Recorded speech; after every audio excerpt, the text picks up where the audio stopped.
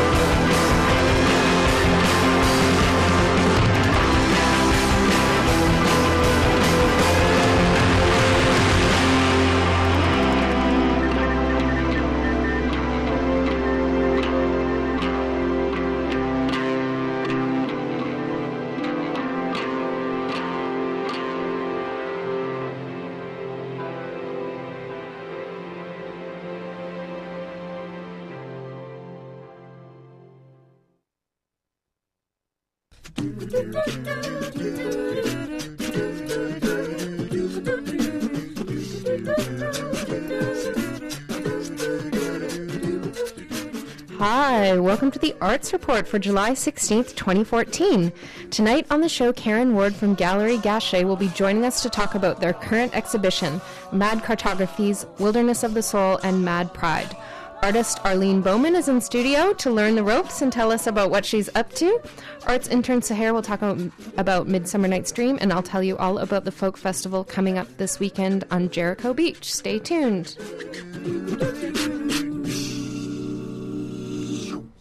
Hi, everybody. Thanks for tuning in. Hi, Sahar. Hi. How are you doing? Good. And Arlene? Yep. Hi. We're all here rocking the Arts Report. And you just had a fill-in show. I did. It was pretty nerve-wracking. What did you talk about? I talked about third culture identity. So what it's like being a third culture kid. And I just kind of talked to a lot of the people in my life and their experiences. So So that's what it was focused on. What's a third culture kid? A third culture kid is someone who has spent the majority of their development years outside of their parents' culture. So kind of like myself, because I grew up in Hong Kong, but I'm Pakistani. Mm-hmm. So basically their experiences moving between different cultures and creating their own culture, which is the third culture. So, yeah. So, or it would apply also to kids growing up in Canada, but their parents are from other countries and have for sure. immigrated. So they're torn a little bit between Western Yeah. values and... Definitely. Yeah. Definitely kind of, you have like your foot in two different worlds and you're trying to reconcile them. So, Yeah. there are a lot of drawbacks to that, but at the same time, it's something that makes you unique. And, Yeah. you learn to embrace it somewhere down the road. So, Yeah. yeah. And you also bring good things, right? Yeah. With you. And I mean, I've seen that in Vancouver a lot, right? This integration of cultures that's really beautiful and resulted in this Yeah. sort of fusion of... That's true. And it makes you more of a global citizen, so, which is what everyone should aspire to be. Good. Yeah. Well, and are you making that into a radio documentary? No, I haven't really thought about that. I was thinking of maybe doing a show, my own show, on something that would focus on transnational identity and ideas like where is home, but I would have to look into that more. But it's definitely something that I'm really interested in, so... It's a hot topic for sure. Yeah, and it resonates with a lot of people, because I remember putting it on my Facebook if anybody was interested in talking about their experiences with being a third culture kid, and I got so many responses. I actually had so many interviews on my Audacity that my file completely crashed. Oh, So, wow. yeah, so people have a lot to say about their third culture experiences. So, Excellent. Oh, yeah. cool. That's great. So you're going to talk about Midsummer Night's Yes. Dream. But I just wanted to say I just played the new Pornographer's new single. It's out today. What's it called? War on the East Coast. So that's a very hot new single. And I also wanted to shout out Tommy Ramone died this week. So do you guys know the Ramones? Yes. Yeah. So he was the last living original member. Really? Yeah, so they're all gone. Joey, Johnny, Dee Dee, and now Tommy. And he did a lot of producing bands as well, other bands. So he had a really good music career. And I guess there was sort of a weird thing around his death. So I guess he was dying of cancer. And earlier in the week, people had started internet rumors that he was dead. And a Facebook page sprang up, like, rest in peace. But he actually hadn't died. And then he did die on the Friday. And so then the rumors started again. And then there was all this stuff like, is he dead? Is he not dead? And it was really bizarre. So a few of us were online right at the time, and it was like, or lots of people, I'm sure, and it was like, okay, he's dead. And then it's like, oh, he's not dead, because it was a hoax. And then it was like, oh, he is dead. So anyways, a friend of mine, John Worster, wrote a really good article for Spin Magazine that's online about Tommy Ramone. So if you're interested in him and his life, it's a great article, so you can just Google that. Tommy Ramone, John Worster, Spin Magazine. So yeah, maybe we'll play some Ramones later in the show if we have time, but I don't think we'll have time because we have lots to cover. So Sahar, you got out to Bard on the Beach finally. Yes, finally. So- yeah, I was really looking forward to watching Midsummer Night's Dream, that play specifically, because that's the one that I remember from reading high school Shakespeare plays. So, yeah, it was really, really exciting, and I was really happy that I got tickets to Midsummer's as opposed to the other plays, because I'm definitely a fan of the Shakespearean comedies over the tragedies. And yeah, I mean, I didn't know what to expect because you're told that it's on the beach, and I didn't know how that would work out. But it turns out it's an enclosed stage, and you just have like the sunlight seeping into the stage, so it's not necessarily on the beach. You're not on the ground. It's actually a proper stage and everything. And the venue was gorgeous. I think that was definitely something that made the play stand out as opposed to just a regular Shakespearean play. And I really liked how they infused a lot of modern elements into the play. So they had a lot of contemporary hip-hop music. And See, I don't like that. I hate that. I I'm a love purist. that. Like, I'm just like, because ah. I feel like having it on the beach itself is a bit gutsy. Yeah. It doesn't it's not the stereotypical Shakespeare venue. Yeah. And like infusing the modern element makes it more relatable to the younger audience. Like it's a great way to bring Shakespeare to teenagers. I Yes, guess. for sure that's what they're going for, right? They Yeah. want to draw in a younger audience. That's just me. I don't approve, right? Oh, Because I they're see. like, because the younger audience should be drawn to it That's versus, true. you know, but Yeah. they did have those kind of a few modern elements in the one I went to see, The Tempest. Oh, okay. But it was maybe a bit more subtle than what you're describing. Okay. Because I can't imagine how that would tie into a more serious play like The Tempest. But it worked really well for Midsummer Night's Dream because it's a comedy, so it just kind of enhanced everything. So was it the actual music that was like hip hop music? Yeah, like they had like pop music, like Yeah. Billboard Top 40. Like they had a bit of that song Wiggle Wiggle, and Oh my God. and they had a bit of Robin Thicke's Blurred Lines. Oh which my I God. absolutely hate. I absolutely hate that song. But overall, it was really good. I was laughing a lot Oh, towards good. the end, and yeah, and the costumes were gorgeous. Yeah. Yeah, my friend and I were just picturing ourselves in those dresses because they were just so shiny and just so pretty. And overall, it was hilarious. I thought it was such a good show. So what's the story? With Midsummer Night's Dream, Mm-hmm. so it's this like, I guess it's like this old romantic comedy, and you have like multiple characters who are, well, initially you have, I think her name is Helena, who's in love with Lysander, but her parents want her to marry Dimitri, so she runs off into the woods to be with Lysander, and somehow she's given this love potion that, well, not her actually, Lysander is given this love potion, and Dimitri, and they fall in love with another girl. I forgot her name. I don't remember the plot very well, but and then it just creates this entire like romantic havoc, and yeah, and like there's also this like play within the play, so that's also another kind of side story that comes into the play towards the end. So it's a lot of different stories. Maybe I'm not the best at explaining the plot. No, that sounds but great. I had no idea. And there's fairies, isn't there? yeah, Fairies? there are fairies, and there's like a queen, and there are a lot of magical elements to the play, because like once the potion is given to the characters, they completely change, and they're like lovesick, and they start acting quite absurdly. Like there's this one character who turns into a donkey, so it's pretty crazy. It's pretty wild.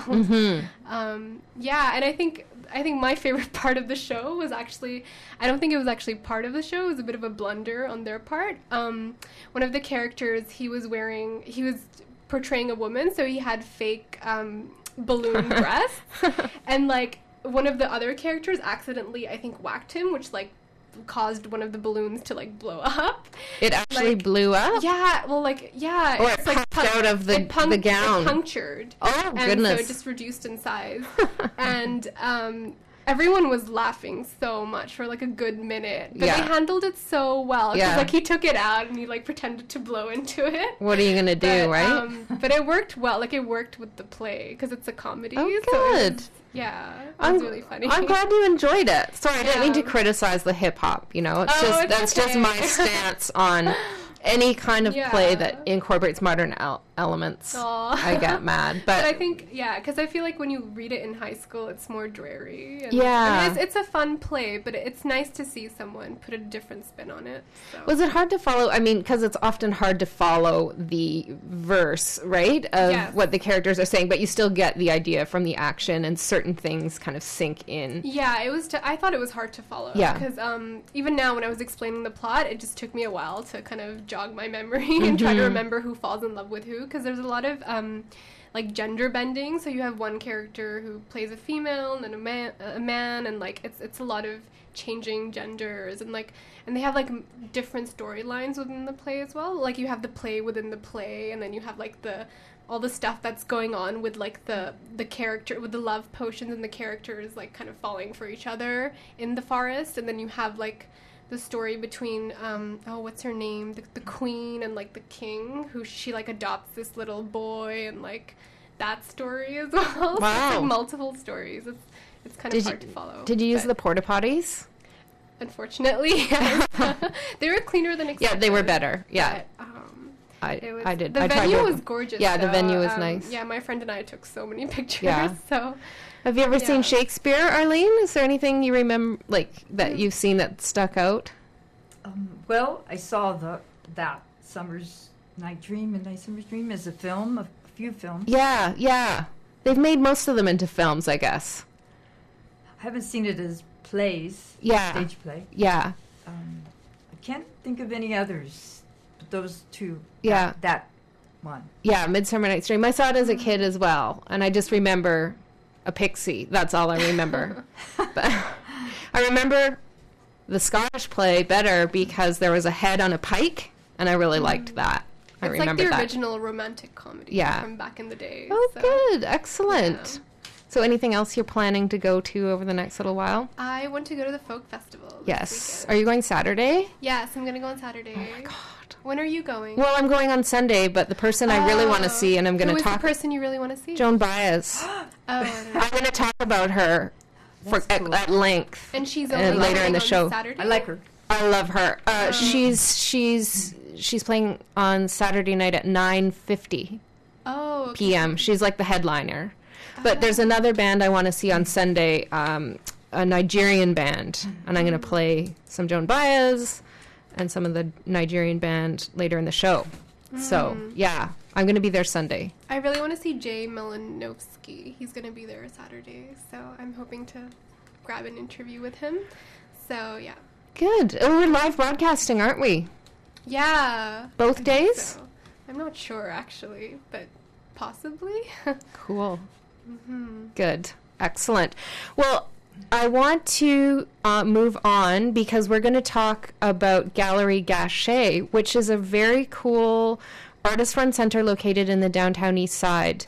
And it's a studio space built to empower participants as artists, administrators, and curators. So they do a lot of training for people, mostly people that have had issues related to mental health and marginalization. They have sort of a mandate around social justice. So we agree to support the wellness of people marginalized by their mental health trauma and or abuse experience. So they're putting on a really cool looking exhibition right now. It's been on for a while. It's called Mad Cartographies, Wilderness of the Soul and Mad Pride. And of course, I'm really into Mad Pride. So we're just going to leave you for a minute while I get Karen Ward, the curator of the show, on the phone, and then we'll be right back to talk about Gallery Gachet.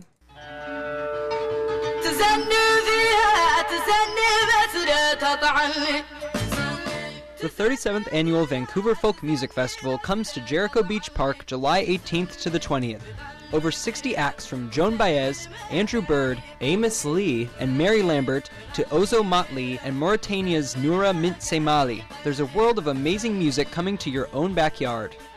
The Vancouver Folk Music Festival. Info and tickets at thefestival.bc.ca.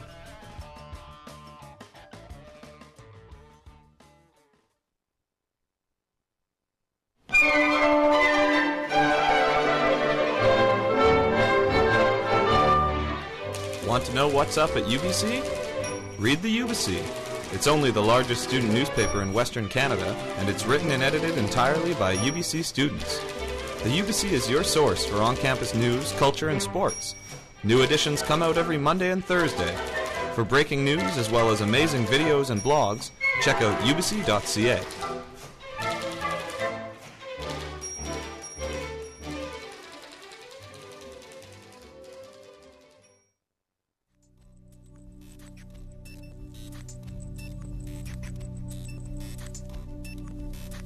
This is my life. I wake up in the morning, I eat, I sleep, I shit. Breakfast with the Browns. Whatever it is, but I never shut it off for 5 minutes.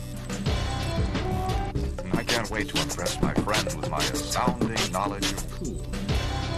Join your favorite Brownsters and tune in and listen to the best selection of down-tempo electro-pop lounge core. Strictly Squaresville. Remember, subtle, basic, brown. Breakfast with the Browns. On CITR 101.9 FM, every Monday morning. From 8 a.m. to 11 a.m. The older I get, the more life starts to make sense, and the less I care. Now we're riding the rainbow, the clouds dip, and we're making it like young. Now we're riding the rainbow to Cloudsville, and we're making it like young. Now we're riding the rainbow to Cloudsville. You know, you can give 100 examples of what it isn't, but you're going to have a hell of a time saying what it is. My name is David Scott. I play wide receiver for the University of British Columbia football team, and I'm here to discuss the Be More Than a Bystander program. Myself and a few other players were lucky enough to work alongside the BC Lions and EVA, the Ending Violence Association, to support this cause. The main goal of the Be More Than a Bystander initiative is to increase awareness of domestic violence against women. For more information on the cause, please visit endingviolence.org.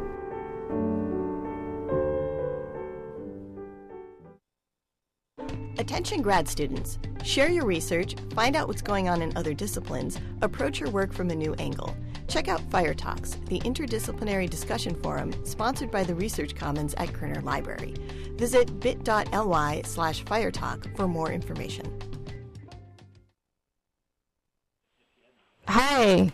Hi there. Good afternoon. We're back on the Arts Report on CITR 101.9 FM. So you're there, Karen? Yes. Yay, okay. Sorry, we just had a little technical problem with the phone. Thank you to whoever came in here and helped me. So I'm really excited to look at the website, Gallery Gachet. I hadn't really heard of it until I got wind of this show. So okay. Why don't you tell us about the gallery and the work that you do? Well, Gallery Gachet, we're an artist-run center. We are in the downtown east side. Our specific mandate is around mental health, and basically we exist to foster artwork by low-income and marginalized artists, and we work within a community with a lot of marginalized people and with a tremendously fertile creative ground to build upon. There's a much higher proportion of artists in the downtown east side than there are anywhere else. So part of our role is to put that art on the walls and to foster creativity throughout our neighborhood. As an artist-run center, we're well, first, obviously, we're a nonprofit, but we also our mandate is around the artists running the gallery. We do have staff who we hire, but all of the programming, direction, event information, or event organizing and planning is in the hands entirely of the artists. So we have as it were, a dual mission: once around arts, once around mental health, and given those circumstances, we don't consider those separate. Everything is wrapped into one, and that's very much we're unique in Canada in that respect. Yeah. So you talked about people with mental health issues, people that live in poverty or with histories of trauma or abuse. Talk about the role of art in recovery from those things that people have experienced. Well, yeah. As far, I mean, I'm always hesitant to use phrases like art therapy and things like that, because it tends to be a very limiting. The way people think of it is really limited. What I tend to think about is art as work, art as sustained work, both with the body and with the mind. In that sense, I suppose art can be considered as therapy, because the role of recovery and the work of therapy is about, not necessarily, it is about healing, but it's not about pretending that these problems don't exist. It's about using these differences to make ourselves stronger, and to also find out what works within us, that, the very basic building block of creativity, which is the ability, which rests in the desire and ability to connect with others. Mm-hmm. Yeah. So talk about this sort of relationship, and it mentions it on the website, and I'm a bit familiar with this link between brilliance or creativity and so-called madness. How do you see that playing out?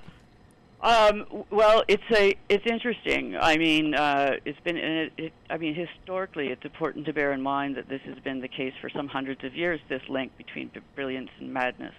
In particular, here in our land of Gachet, Gachet itself we are named for Vincent van Gogh's homeopathic doctor that he basically lived in the same town with for the last year of his life.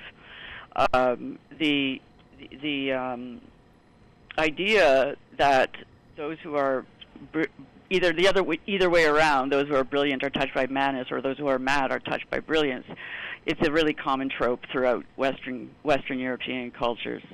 Part of it, in my mind, is that for mainstream society, if you like, both those concepts of brilliance, like transcendent brilliance, as well as almost what you could call a transcendent madness, are so outside of the norm that people have trouble really understanding them. So it's much easier to use a shorthand and say mad than it is to actually get into the details of how one's mind actually works and how to understand other people's minds. I always remind I'm always reminded of the Latin phrase, nothing human is alien to me. Yeah.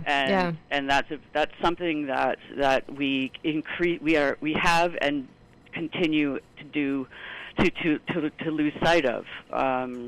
Dividing people and rendering them incomprehensible is itself an act of epistemological violence. Wow, I like that. Epistemological violence. No, I mean, having experienced a psychosis myself, I understand how different it is from kind of regular perception, and it's difficult for people who haven't experienced something like a psychosis to understand. And I guess that's where I see the link is in terms of creative thinking. You're creating something novel. You're making connections where they didn't exist before, and that's what happens in sort of altered mental states, whatever the cause. Yeah. Whatever the state, pardon the pun, whatever the state may be. I mean, there's that. In a lot of sense, and in art as well as in life, as well as in the realm of the not entirely sane, there is that challenge essentially to perceived and normalized ways of being and knowing. And for myself in my art practice, that's where the heart of it lies, is in that challenge. Both, whether it's I never think of it as merely aesthetic or whatever. I mean, I think using art as intervention into everyday ideas of what is and what isn't, and what's valued and what's not, and interrogating those categories is something that art can do in a very direct, emotive, and as well as an intellectual way. It sounds like you went to school to study art. Did I go to school? Does it sound like I went to school? A little bit. That's a good thing. That's a compliment. Oh, I know. I'm just making fun. Yeah, I did do a little school. Yeah, no, that's good. So tell us about the concept of mad pride, because it's sort of a thing. As I understand, there's a psychiatric, in the States, I guess they would call it the psychiatric consumer movement, being that people were so abused in the psychiatric system historically. Yeah. Tell us what mad pride is. Well, it's to some extent, it's how you describe. It's a movement that, in a sense, takes its inspiration from gay pride. And the expanded universe of gay, lesbian, bisexual, transgendered, and queer pride, which we see enacted throughout the world, as well as something people are working on in many different parts of the world. So it's about, first and foremost, it's about reclaiming the labels that have been used to oppress us, words like mad and crazy and nutter and all that sort of thing. And reclaiming them as our own, our determination to define our, to decide what we call ourselves and not accept the phrases that have been thrust upon us. There's the then there's the opposite of that we work on inside of ourselves, is to recognize that, maybe I really shouldn't be, just saying, well, do I despair because I'm not normal? Do I despair because I don't fit in with an incredibly brutal society, that I can't find a home for myself in that? Well, maybe, you know what? Maybe I don't want any damn part of your society. Maybe this is something, maybe, the differences of who I am are in fact part of human history and human consciousness, and is not something that we need to hide, that we need to feel ashamed of, that we need to, omit from our self-definitions or our day-to-day activities. Saying that you are a psychiatric survivor begins to claim some of that power back that the psychiatric institutions already rendered upon you. I guess thinking about that, the question just left my mind. I was going to say the sort of Mad Pride is an antidote to self-stigma. So those beliefs that limit us inside about what we're capable of, and the labels so oppressive and so on, sort of shedding that in a way. I think one of the most, add on there, one of the most, I should mention it at the outset, but one of the most crucial aspects of the whole Mad Pride is to, one of the most serious problems that people with mental illness face is isolation. And it's not just kind of a self-imposed turning one into oneself. It's a combination of factors, including, the way that the doctors treat people, the way that the systems one lives in when you're in poverty, the way you're treated on the street and in your day-to-day lives. You tend to hide away and isolate oneself. And it's, speaking certainly from my experience, it's a very, isolation is terribly lonely. And one thing that we do with Mad Pride is that we bring people together. And recognizing that you're not alone is, for many people, and including myself, when I first came to Gachet, recognizing that you're not alone is a major, major step into, finding a place where one can, have that space to make choices about one's own life. Excellent. So tell us about the Icarus Project. So the work that's on display is part of something called the Icarus Project? Yeah. The Icarus Project is a group of mental health activists and advocates in the United States. I don't know a great deal of the history of the group. I have, well, first of all, the artwork presented by Jax McNamara, Faith Rhine, and Cherise Clark, who lives here in Vancouver, is mind-blowing, first of all, and it's around the idea of mapping to an extent, and the ways in which distance and boundaries and divisions play into ideas of madness and the perceptions of madness. They've also produced a number of books, ranging from topics like a self-help guide to getting off meds. A book around I think it's, one second. What's the bipolar group book called?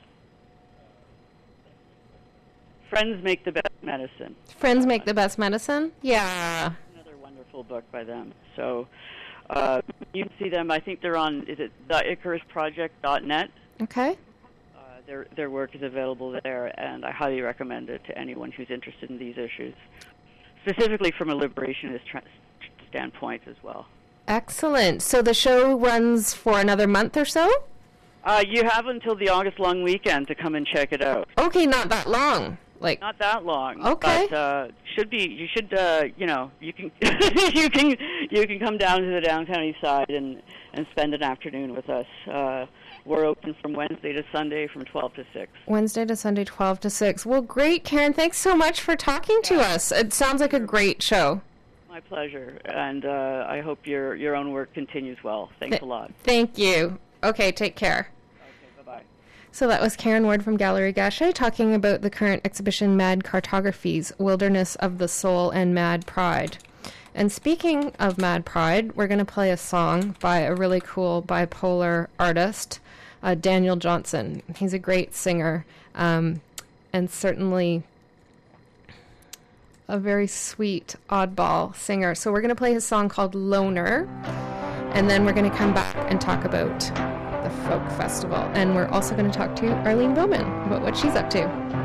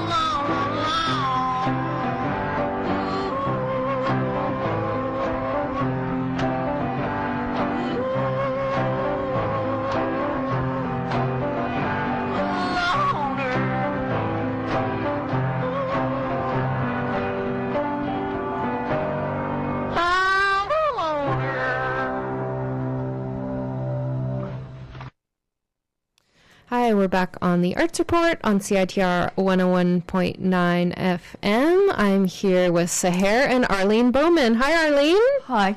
Thanks for sitting in today. Yeah. You were here a while ago, and you were very modest, and then it turned out you're this accomplished filmmaker and artist. So tell us what you've been up to lately. Well, I am still in it. This Indigenous Women's Art Group. I know the abbreviations WCWA, and it was formed only 2 months ago. And they're Indigenous women. Most are into crafts, the beading and creating sewing powwow outfits and other things. And one woman I know paints paintings, and she's an artist. And she has a lawyer background, which is interesting. Kelly, I think that's her name. And the one I was talking to was Jacqueline. So But so they're to have a showing at the Roundhouse in February, I was told. So they're working on that. We're working on that. I'm a person that's working on still photography and possibly a video, but I don't think so much about the video. I'd like to, but it's expensive, and you have to find this editing suite to work on it and all that. So I think it's going to be still photographs.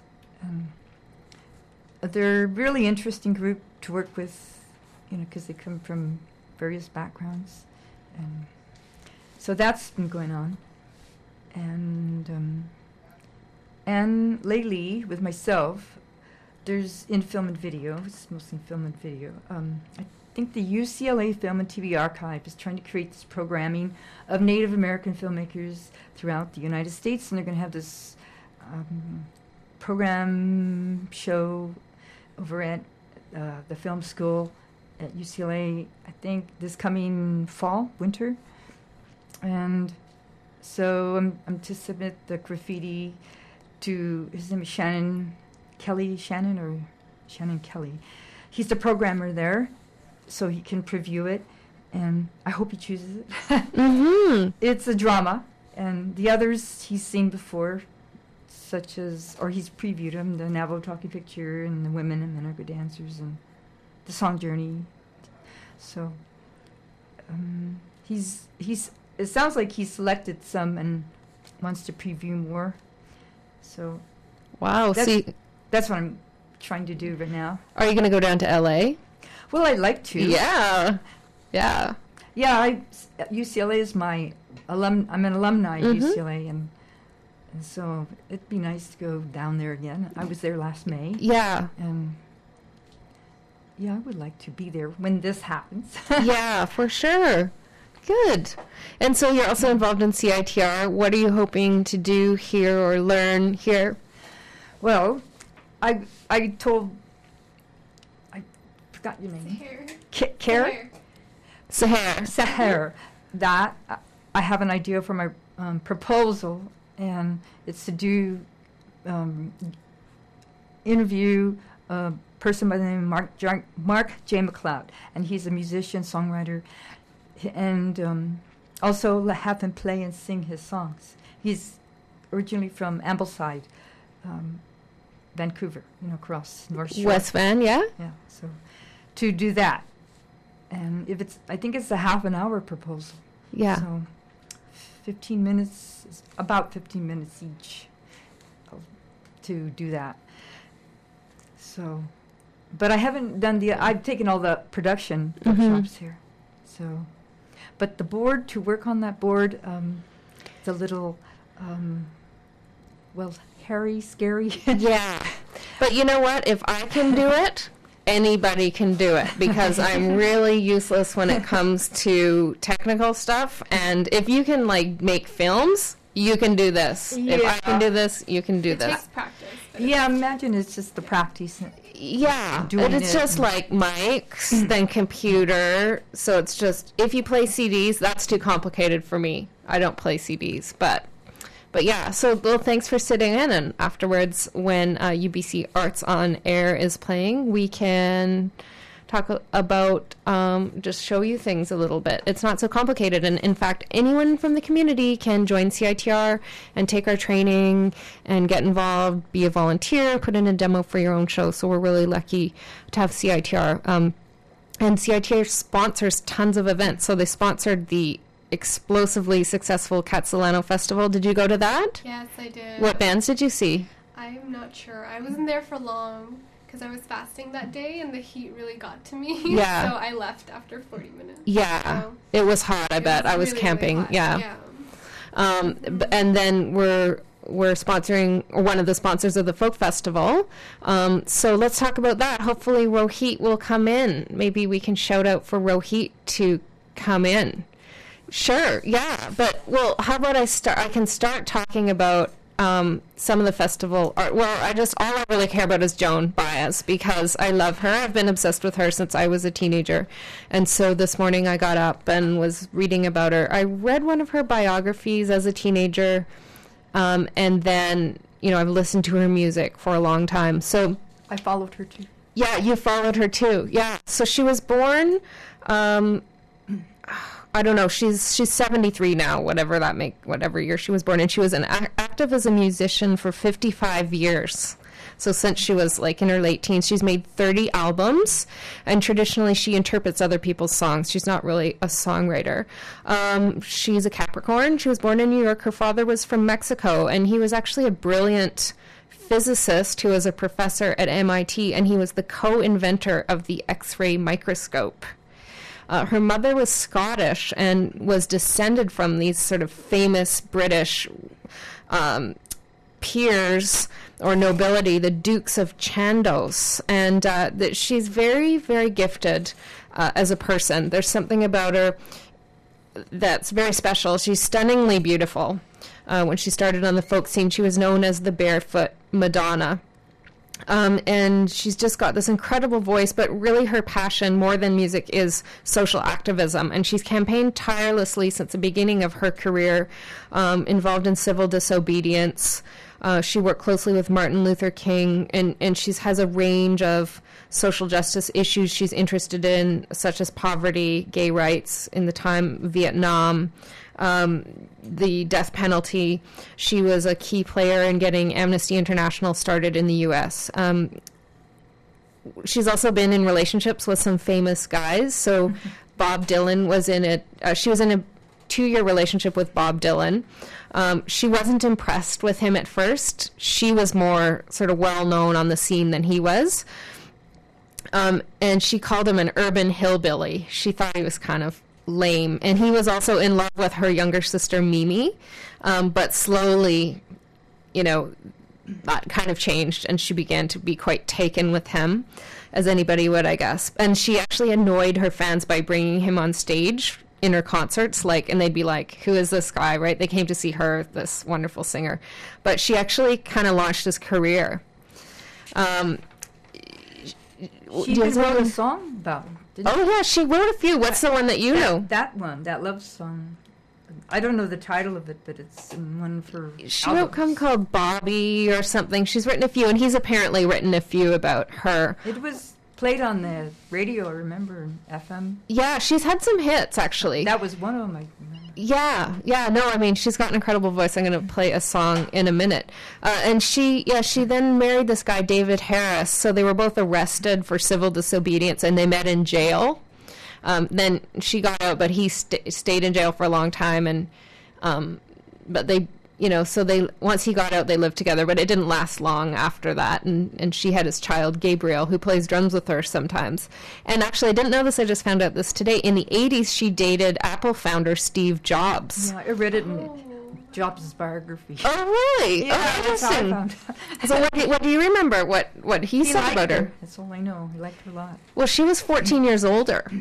And it says in Wikipedia he wanted to marry her, but he figured she couldn't have kids in her early 40s. So anyways, she's better off without him. Well, he's gone now anyways. Sorry, Steve Jobs. It was interesting. I love astrology, so I was looking at her astrology last night. And yeah, she's got a lot of career stuff there, a lot of kind of rock and roll stuff. There's some hints at some psychological issues, certainly a lot of bit of a dark sorceress kind of quality. And it was actually interesting because she's actually been open about claiming she has multiple personality disorder. And I watched this BBC interview with her today where she quite, just frankly said, oh, yes, I have personality disorder. I've had trauma in my life. So, I mean, a lot of people have been abused and traumatized. Typically, it's not a common thing people believe in, multiple personality disorders. It was certainly a fad at a time, but she believes quite strongly that she has multiple personality disorder. So, I don't know. Personally, I don't really believe in multiple personality disorder. So, maybe she's a little more difficult than she appears on the surface, but certainly she seems to have done therapy and continues to be incredibly active as a musician and in social justice, and we're really, really lucky, as far as I'm concerned, to have her at the Folk Festival. Although I think she's played at the Folk Festival in recent years as well. But I would like to see her. But my pass is for the Sunday. Oh no! See her on your behalf. You can see her on my behalf. Yeah. But I'm going to play one of my favorite songs by her, and this is kind of it's a folk song, a traditional folk song, and it's kind of about, or maybe Dylan wrote it. I don't know. No. What's it called? Oh, here it is. It has its own Wikipedia page. This sign. It's called Silver Dagger, American folk ballad, first published in 1907. I've heard of that. Yeah, and it's the narrator turns away a potential suitor as her mother has warned her to avoid the advances of men in an attempt to spare her daughter the heartbreak that she herself has endured. So, yeah, apparently there's more verses than Joan Baez recorded. So I'm going to play that, Silver Dagger, and then maybe hopefully we'll get Rohit in here to talk about some other stuff. So here's Joan Baez singing Silver Dagger. We'll be right back on the Arts Report on CITR 101.9 FM.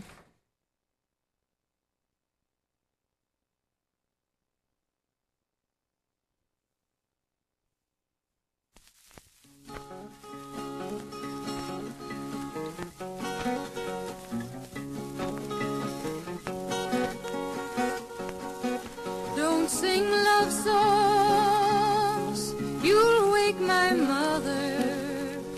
She's sleeping here, right by my side, and in her right hand, a silver dagger. She says that I can't be your bride.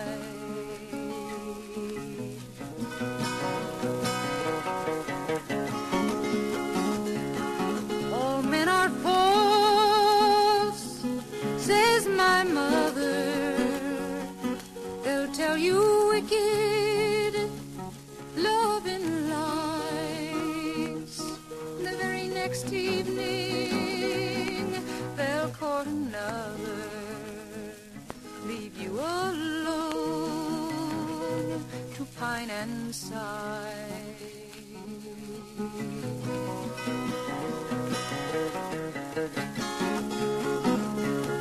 My daddy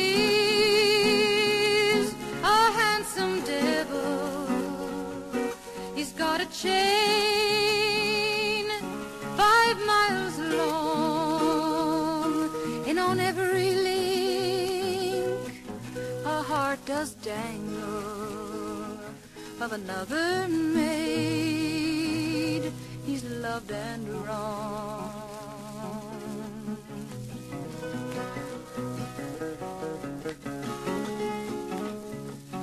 Go court another tender maiden and hope that she will be your wife. For I've been warned and I've decided to sleep alone all of my life.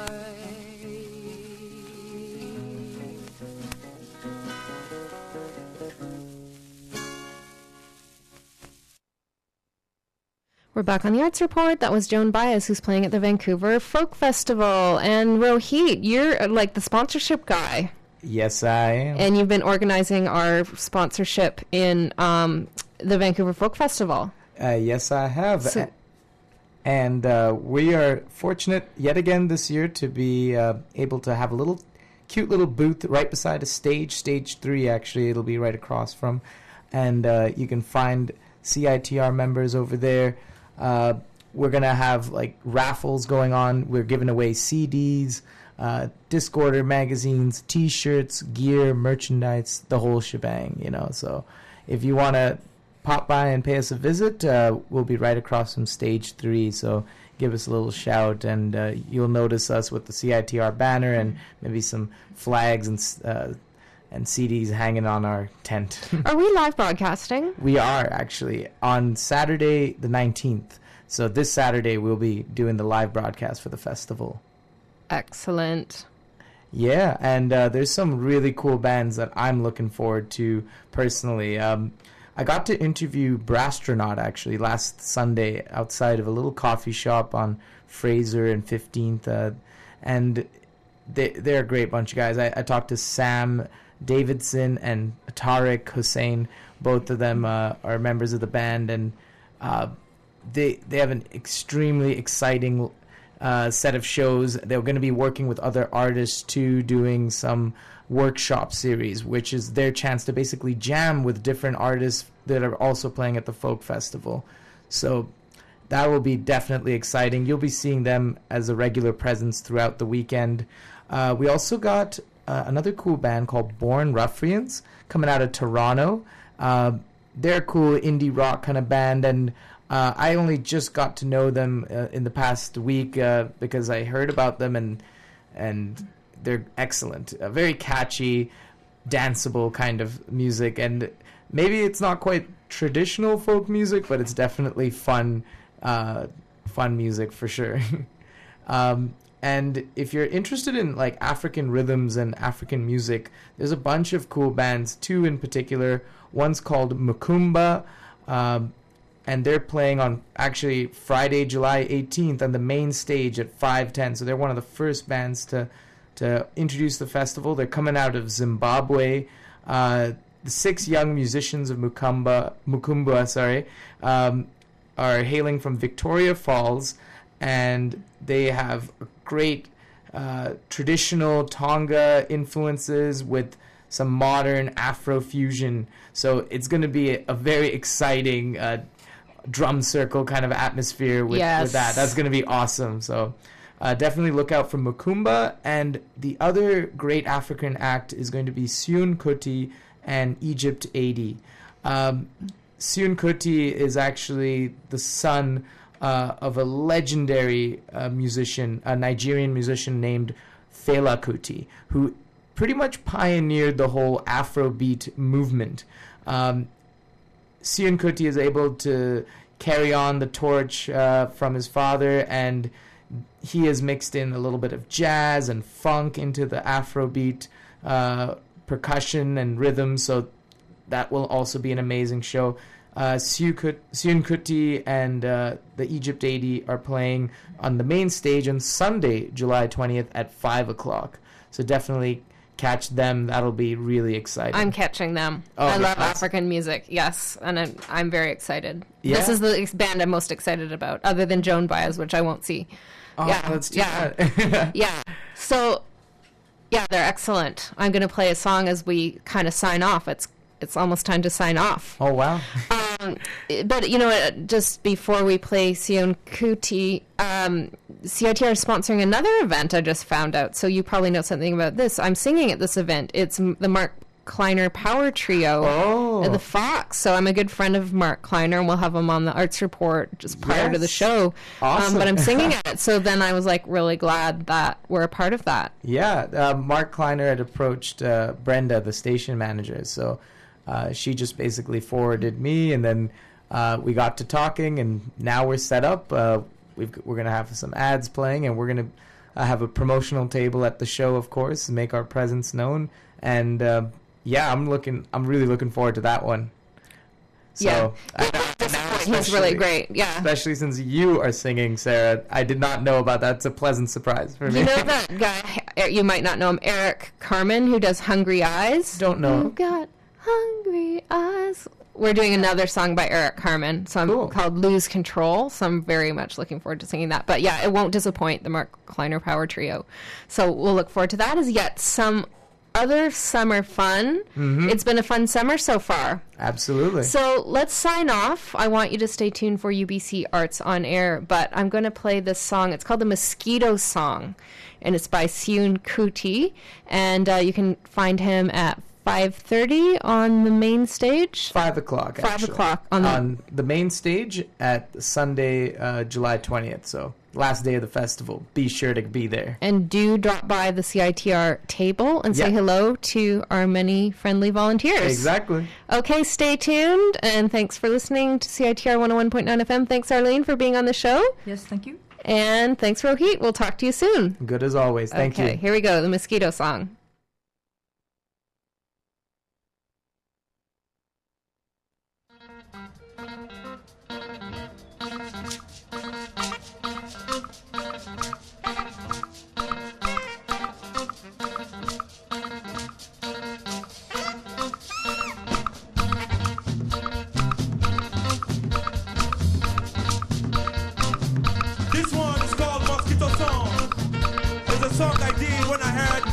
that this festival was going to be about malaria, and I heard the amount of people, the amount of my brothers that are dying every day. So I wrote this song because there's no way I can express myself except I do it in a song. So I wrote this song to talk about my brothers all over Africa dying of this disease.